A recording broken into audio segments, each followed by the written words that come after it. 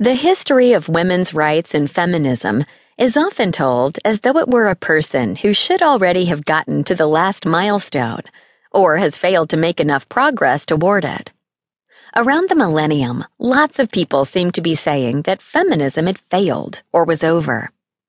On the other hand, there was a wonderful feminist exhibition in the 1970s entitled, "Your 5,000 Years Are Up." It was a parody of all those radical cries to dictators and abusive regimes that your fill-in-the-blank years are up.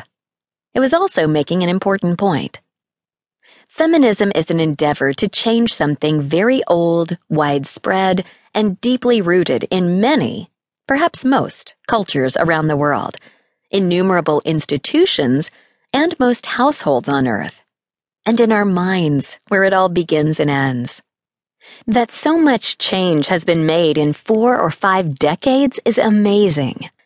That everything is not permanently, definitively, irrevocably changed is not a sign of failure. A woman goes walking down a 1,000-mile road. 20 minutes after she steps forth, they proclaim that she still has 999 miles to go and will never get anywhere. It takes time. There are milestones. But so many people are traveling along that road at their own pace, and some come along later, and others are trying to stop everyone who's moving forward, and a few are marching backward or are confused about what direction they should go in. Even in our own lives, we regress, fail, continue, try again, get lost, and sometimes make a great leap, find what we didn't know we were looking for, and yet continue to contain contradictions for generations. The road is a neat image, easy to picture, but it misleads when it tells us that the history of change and transformation is a linear path, as though you could describe South Africa and Sweden and Pakistan and Brazil all marching along together in unison.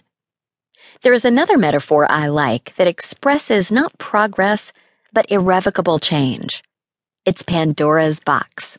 Or, if you like, the genies, or jinnies, in bottles in the Arabian Nights. In the myth of Pandora, the usual emphasis is on the dangerous curiosity of the woman who opened the jar. It was really a jar, not a box the gods gave her, and thereby let all the ills out into the world. Sometimes the emphasis is on what stayed in the jar. Hope. But what's interesting to me right now is that, like the genies or powerful spirits in the Arabic stories, the forces Pandora lets out don't go back into the bottle. Adam and Eve eat from the tree of knowledge, and they are never ignorant again. Some ancient cultures thanked Eve for making us fully human and conscious. There's no going back.